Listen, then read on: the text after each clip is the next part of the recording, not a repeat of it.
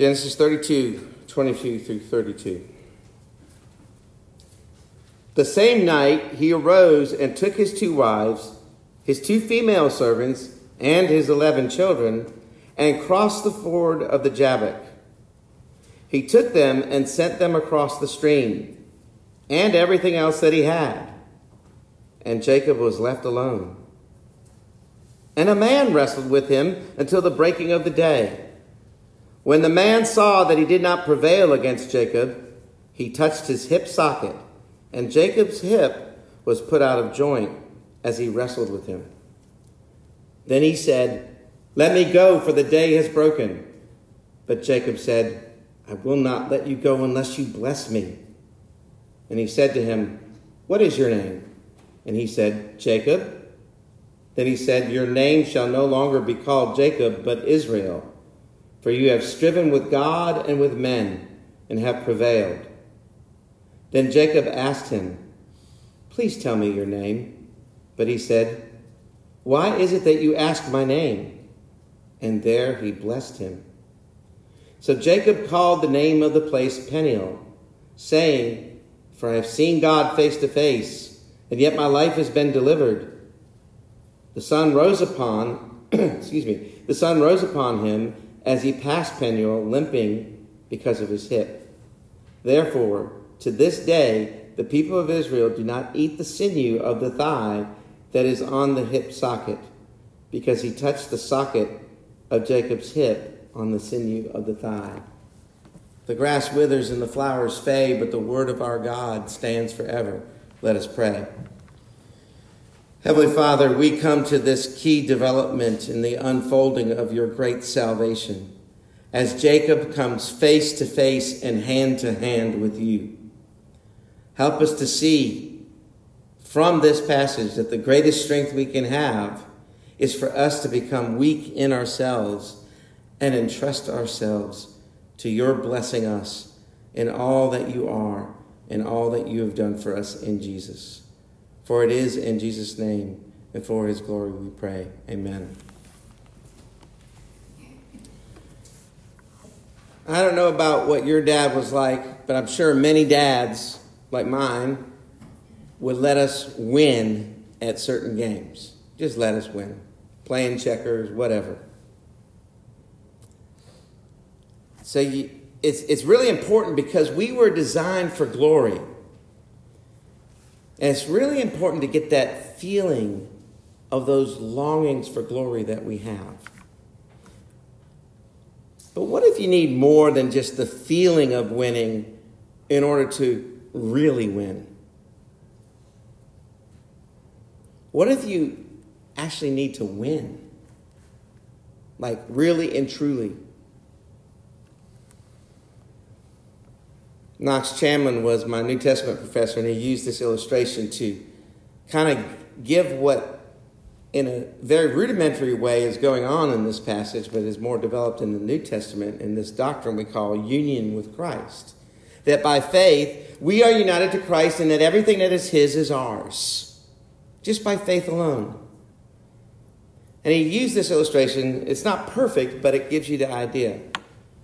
Now I haven't followed baseball in forever, so he used Tom Glavine as a pitcher. If you know baseball, he was a great pitcher, I think, for the Braves at one time, if I'm not mistaken. I may be wrong about that. But Knox Chamlin admired Tom Glavine's pitching. And he said, think of yourself as a 10-year-old, and you're watching Tom Glavine pitch, and you're in Little League, and you say, I'm going to pitch just like Tom Glavine. And you get out there, and you work hard, and you throw hard, and you do your best. Is that 10-year-old ever going to be Tom Glavine as a 10-year-old? No. He's not going to be able to throw a 90-mile-an-hour fastball at major league distance from the pitcher's mound to home plate. He can't. He does not have the power. He said, then Knox Chamlin said, but what if somehow all of Tom Glavine's strength, know-how, or whatever could be poured into that 10-year-old? Could he then pitch like Tom Glavine? And the answer is yes, he could. And it's like that with God. He both lets us win, and he also equips us to win through what another professor of mine, David Jessel, used to say, wrestling. You got to wrestle with it, he said, instead of wrestle. We got to wrestle with our lives. I like the sound of that better. It kind of feels more gritty, like you're down into it, right? Because God doesn't want to only impute grace to you to give you credit of Christ's righteousness for your own. He also wants to impart a power for righteous living like Christ to you. A living faith for everyday life. And that's why the main idea of this passage is that God's presence causes us to wrestle or wrestle with him and win. Now, how does the Lord prepare his covenant people for conflict? Because that's the scene here, right? It's taken a long time to get through one night, several weeks, right? But the scene here is Jacob has just left conflict with Laban. And he was sent there because there was potential conflict with his brother Esau, because Esau vowed to kill him because Jacob stole his birthright and his blessing from his father. In a sense, the younger has become more powerful in the family than the older, right? They're twins, but he was born second. And that's what God said. The older shall serve the younger. But now he's running right back into conflict, coming from Laban, his father-in-law, now running into conflict with Esau, his brother, because Esau is on the other side. And he just found out that Esau has 400 men with him, and he's coming to meet Jacob. And Jacob is sort of shaking and quaking at this point. So how does the Lord prepare his covenant people for conflict? Through intervening, he prepares us to win with pressing on faith, prevailing faith, and persevering faith. First of all, he intervenes to prepare us to win with pressing on faith. And the takeaway from this is dogged determination to trust in God against all odds. In verse 22, we see that at the end of this preparation time that we looked at last week, there is Jacob, and he arises just after that. Look at what it says in verse 22. The same night he arose and he took his 2 wives, female servants, 11 children, crossed the ford Jabbok. So after being honest to God in prayer in verses 9 through 12 and prepping for this coming meeting with Esau as a response in verses 13 through 21, he wastes no time to keep going, keep prepping, keep moving. And so in verse 23, it says, he took and he sent. He took them and sent them across the stream and everything else that he had. And what Jacob is doing here is he's leaving it in God's hands. He's left alone, leaving it in God's hands. And there's a difference between leaving something in God's hands and the old saying of let go and let God. Let go and let God many times, it can be interpreted differently, but many times it kind of means I'm not going to worry about it. I'm not going to do anything.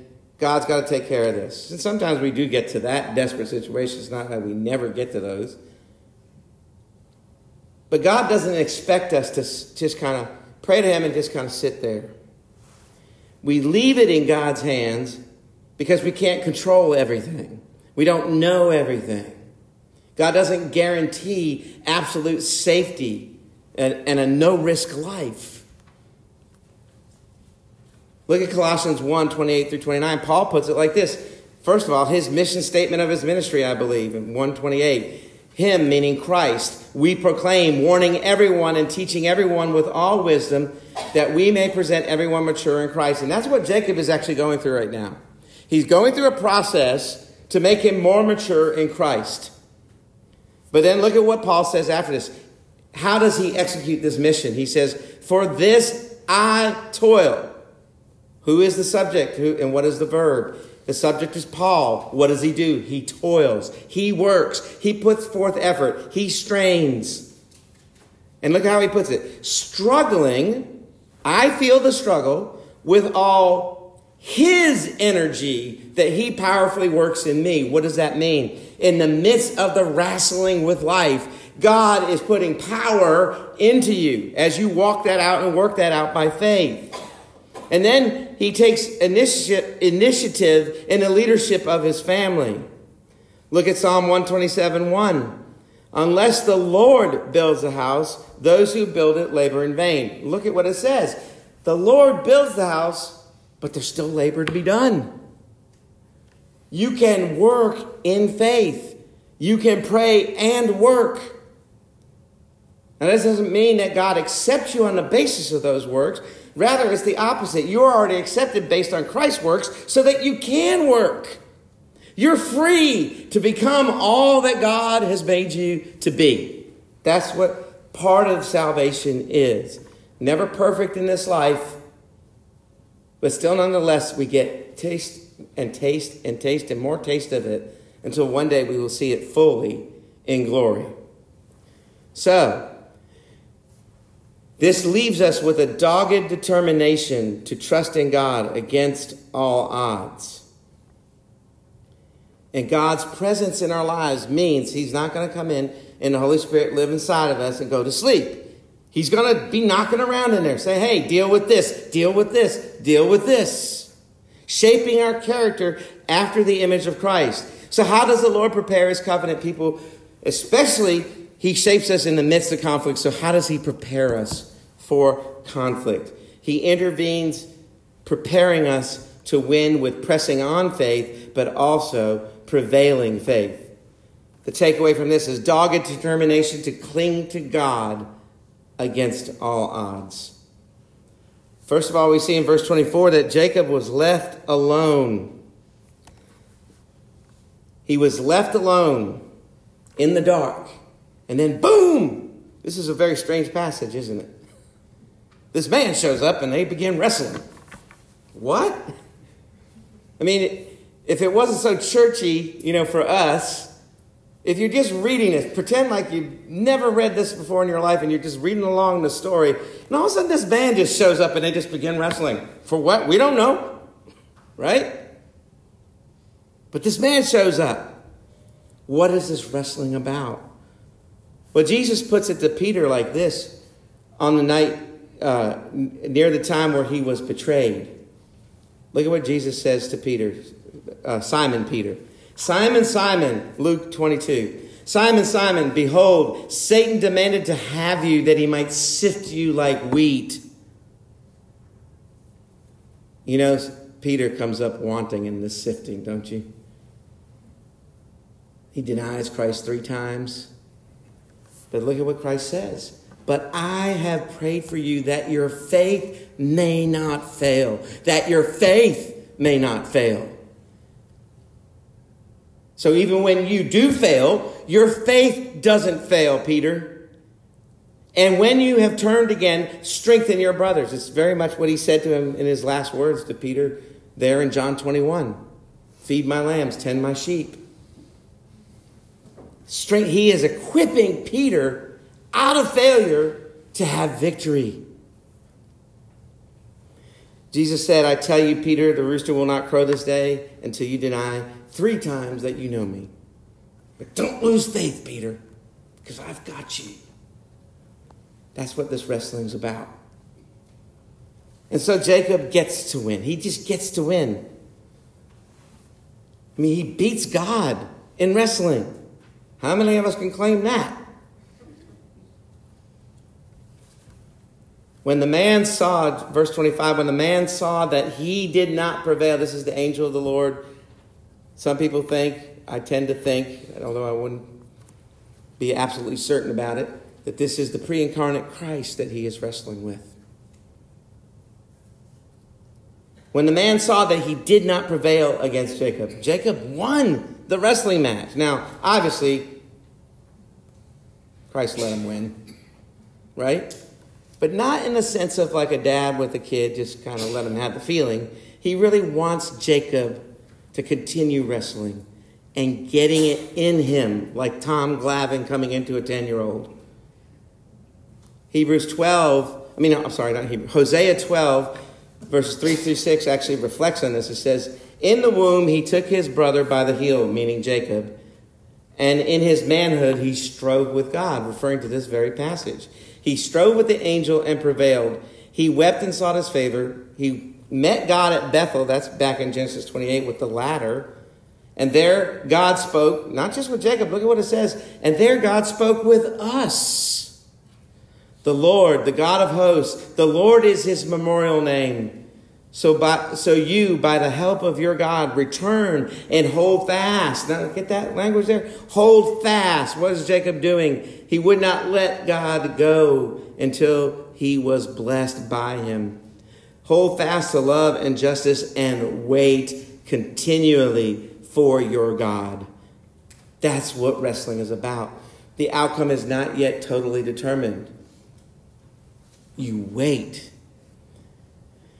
So God actually gets glory when he loses for our sake. Look at the end of verse 25. He touched his hip socket, and Jacob was put out of joint as he wrestled with him. He just touched his hip socket. So he lost, but he's got to give Jacob a memorial. It's going to last him his life.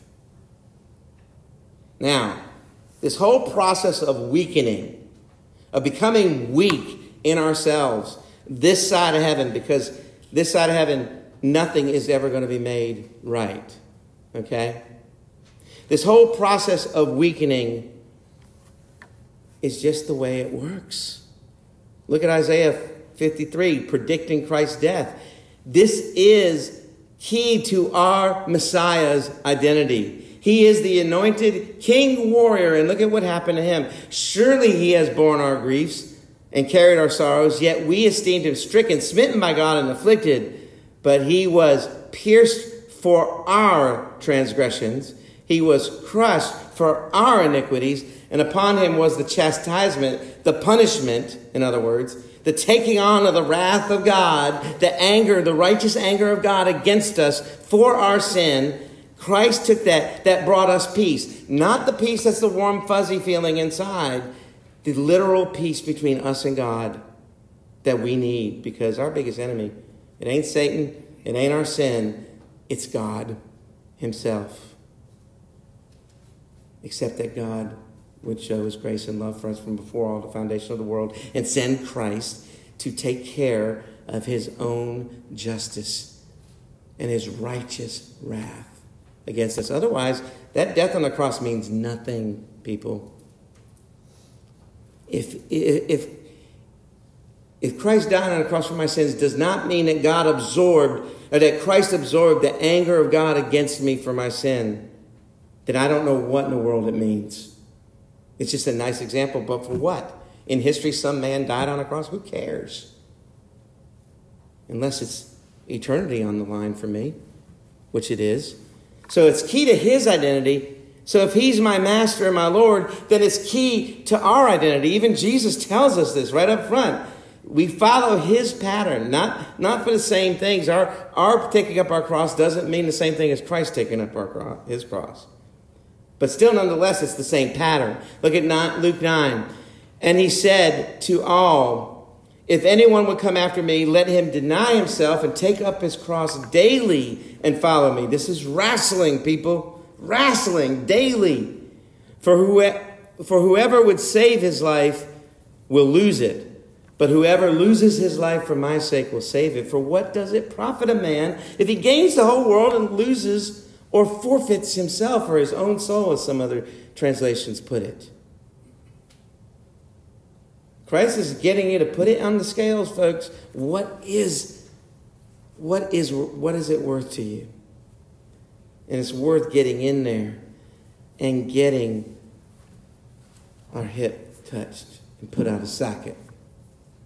Because, see, Jesus helps us get there by weakening us. He touched his hip socket, and Jacob's hip was put out of joint as he wrestled with him. You see, Paul saw this too. He knows that we have to be consciously clinging. But the only way we're going to cling is if we go through some suffering. Now, the suffering is not God hating you. It's actually the opposite. Because in this fallen world, there's no other way to do it. There's no other way. We go through suffering like Jacob to learn, and God's not going to let us go, but he wants us to hang and to cling to him just like Jacob. I won't let you go until you bless me. Knowing, look, Jacob knows he's messed up, and he is. He's one of the most messy people in the whole scripture. But when it came right down to it, when it came right down to the core of the ultimate issues of his life, I ain't letting go. I ain't letting go until you bless me. Does that describe our walk with God? There's got to be a conscious clinging with the Lord's help. Look at how Paul puts it in 2 Corinthians 12. So to keep me from becoming conceited because of the surpassing greatness of the revelations he got from Christ, a thorn was given me in the flesh, a messenger of Satan to harass me. God sent a messenger from Satan to Paul to keep him from becoming conceited. It's really easy to become conceited, especially preachers. Man, we got to watch it. So I have to stand up here and tell you the very word of God. And I have to be under it myself. It's kind of insane, really, from a human perspective. But from God's perspective, there's always something he does. He touched the hip socket. He put it out of joint as he wrestled with him. It's in the wrestling when we suffer. Look at what Paul says in verse 8. 3 times I pleaded with the Lord about this, that it should leave me. Lord, please. We don't know what this thorn is, by the way. We have no idea. A lot of theories. I'm not going to go into them. We just got to know that something was very painful for Paul. And he says it came directly from Satan because God dispatched. Remember, Luther said that Satan was God's devil. Satan's not all powerful. He's not the opposite of God in power. God controls every step he takes. So God uses Satan for his own ends, for his own glory. So 3 times he pleaded with the Lord, please take this away, basically. The man says to Jacob, let me go, for the day is broken. But Jacob said, I will not let you go until you bless me. 3 times pleading. The idea here is the desperation, the need. Paul actually was harder headed than Jacob here, if you look at this passage more closely. That's what he's saying. What does it say in verse 9? But he said to me, my grace is sufficient for you. For, get this, my power is made perfect in weakness. When you are weak, God's power is made perfect in your life. That's what Jacob's having to learn here. So Paul goes on, and we see in verse 27, the man asked Jacob, what is your name? And he said, Jacob. Paul has to get to his name, weakness. That's you and my name, weakness. Jacob means deceiver. So fill in the blank with whatever, because Jacob did live that out, right? So Paul says, look, I ain't got nothing to boast in. Therefore, I will boast all the more gladly of my weaknesses so that the power of Christ may rest on me. And what is that power? It is the power of Christ saying, you are strong in me. That's what that verse in Philippians means. I can do all things through Christ who strengthens me. It doesn't mean that Christ gives you power to do whatever you want to do. It means that you're saying, all my power is from you. I'm named by your power. So verse 28 of our passage. Then he said, your name shall no longer be called Jacob, but Israel. For you have striven with God and with men and have prevailed. Look at that. Christ is saying to Jacob, you have won. Wow. Can you imagine the confidence boost? But Lord, I just default to deception all the time. Sometimes it's okay. You can get wisdom from that if you apply it correctly. But Jacob, that's not who you are. Believe it or not, inside you I am working. And I will take your weakness and I will make it your strength, because I am your strength. Dogged determination to cling to God against all odds. That's what this is about. Prevailing faith. So God's presence, when he comes into our lives by the Holy Spirit, because of what Christ has done, he causes us to wrestle with him and to win with him. How does the Lord prepare his covenant people for conflict? He intervenes, preparing us to win with pressing on faith, with prevailing faith, and finally persevering faith, which is a dogged determination to lean into God against all odds. Now, first thing, in this, Jacob gets to know God through this mysterious grace in verse 29. Verse 29, Jacob asked him, please tell me your name. But he said, why is it that you ask me my name? And there he blessed him. Well, that's telling him his name. Who else is going to bless? You don't have to tell Jacob his name. In other words, Jacob doesn't get to put him, no pun intended, in his hip pocket and take God out and use him as a talisman to wield any way he wants. Rather, it's the opposite. God's saying, look, I'm holding all the cards here. You just got to trust me. Look at what Paul says in Colossians 1:27. To them, meaning God's saints. By the way, saint isn't just a special person. The only reason why they're special is because they're in Christ. And guess what? Every believer in Christ is a saint. Regardless. Paul writes his letters to the saints at Ephesus, to the saints at Colossae. He means all the believers, not a special class of believers. That's a lie. We are all on level ground as believers, as far as God is concerned. To them, his saints, God chose to make known.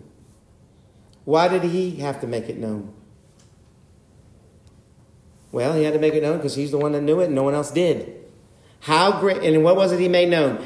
How great among the Gentiles are the riches of the glory of this mystery, which is Christ in you, the hope of glory.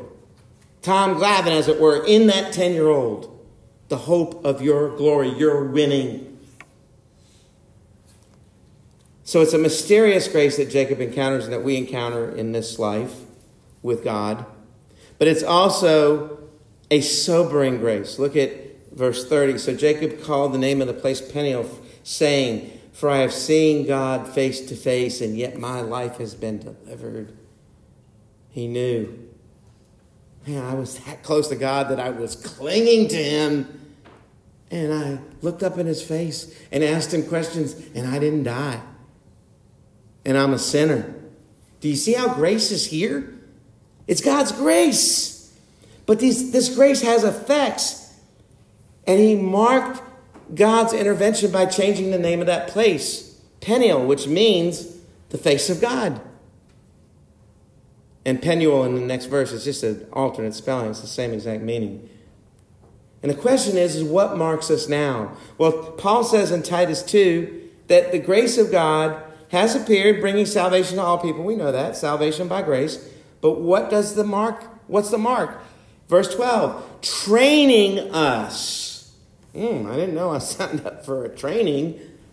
Is this military? Yeah, it is.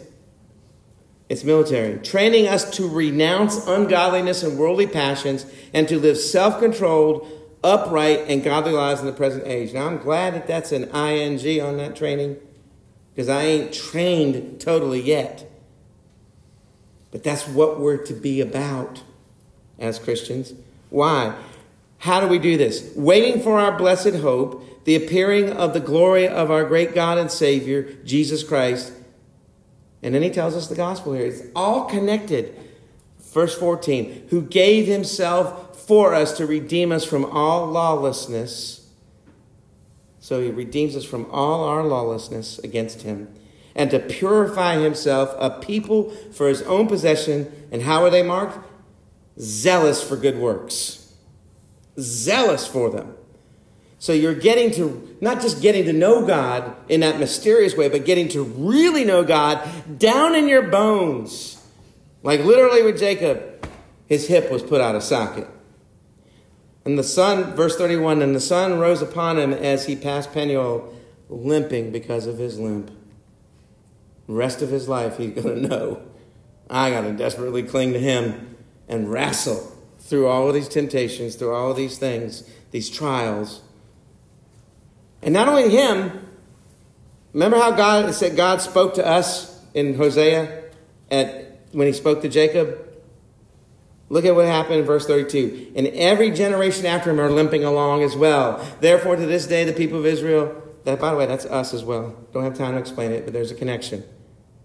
The people of Israel, and this is not about our diet, okay? It's about the symbolism here. The people of Israel do not eat the sinew of the thigh that is on the hip socket, because he touched the socket of Jacob's hip on the sinew of the thigh. Every generation was going to remember that limp. That they are just limping along, clinging to God. In my past work experience, I got to be around various kinds of addiction recovery groups, and they all say, you got to hit rock bottom before you change.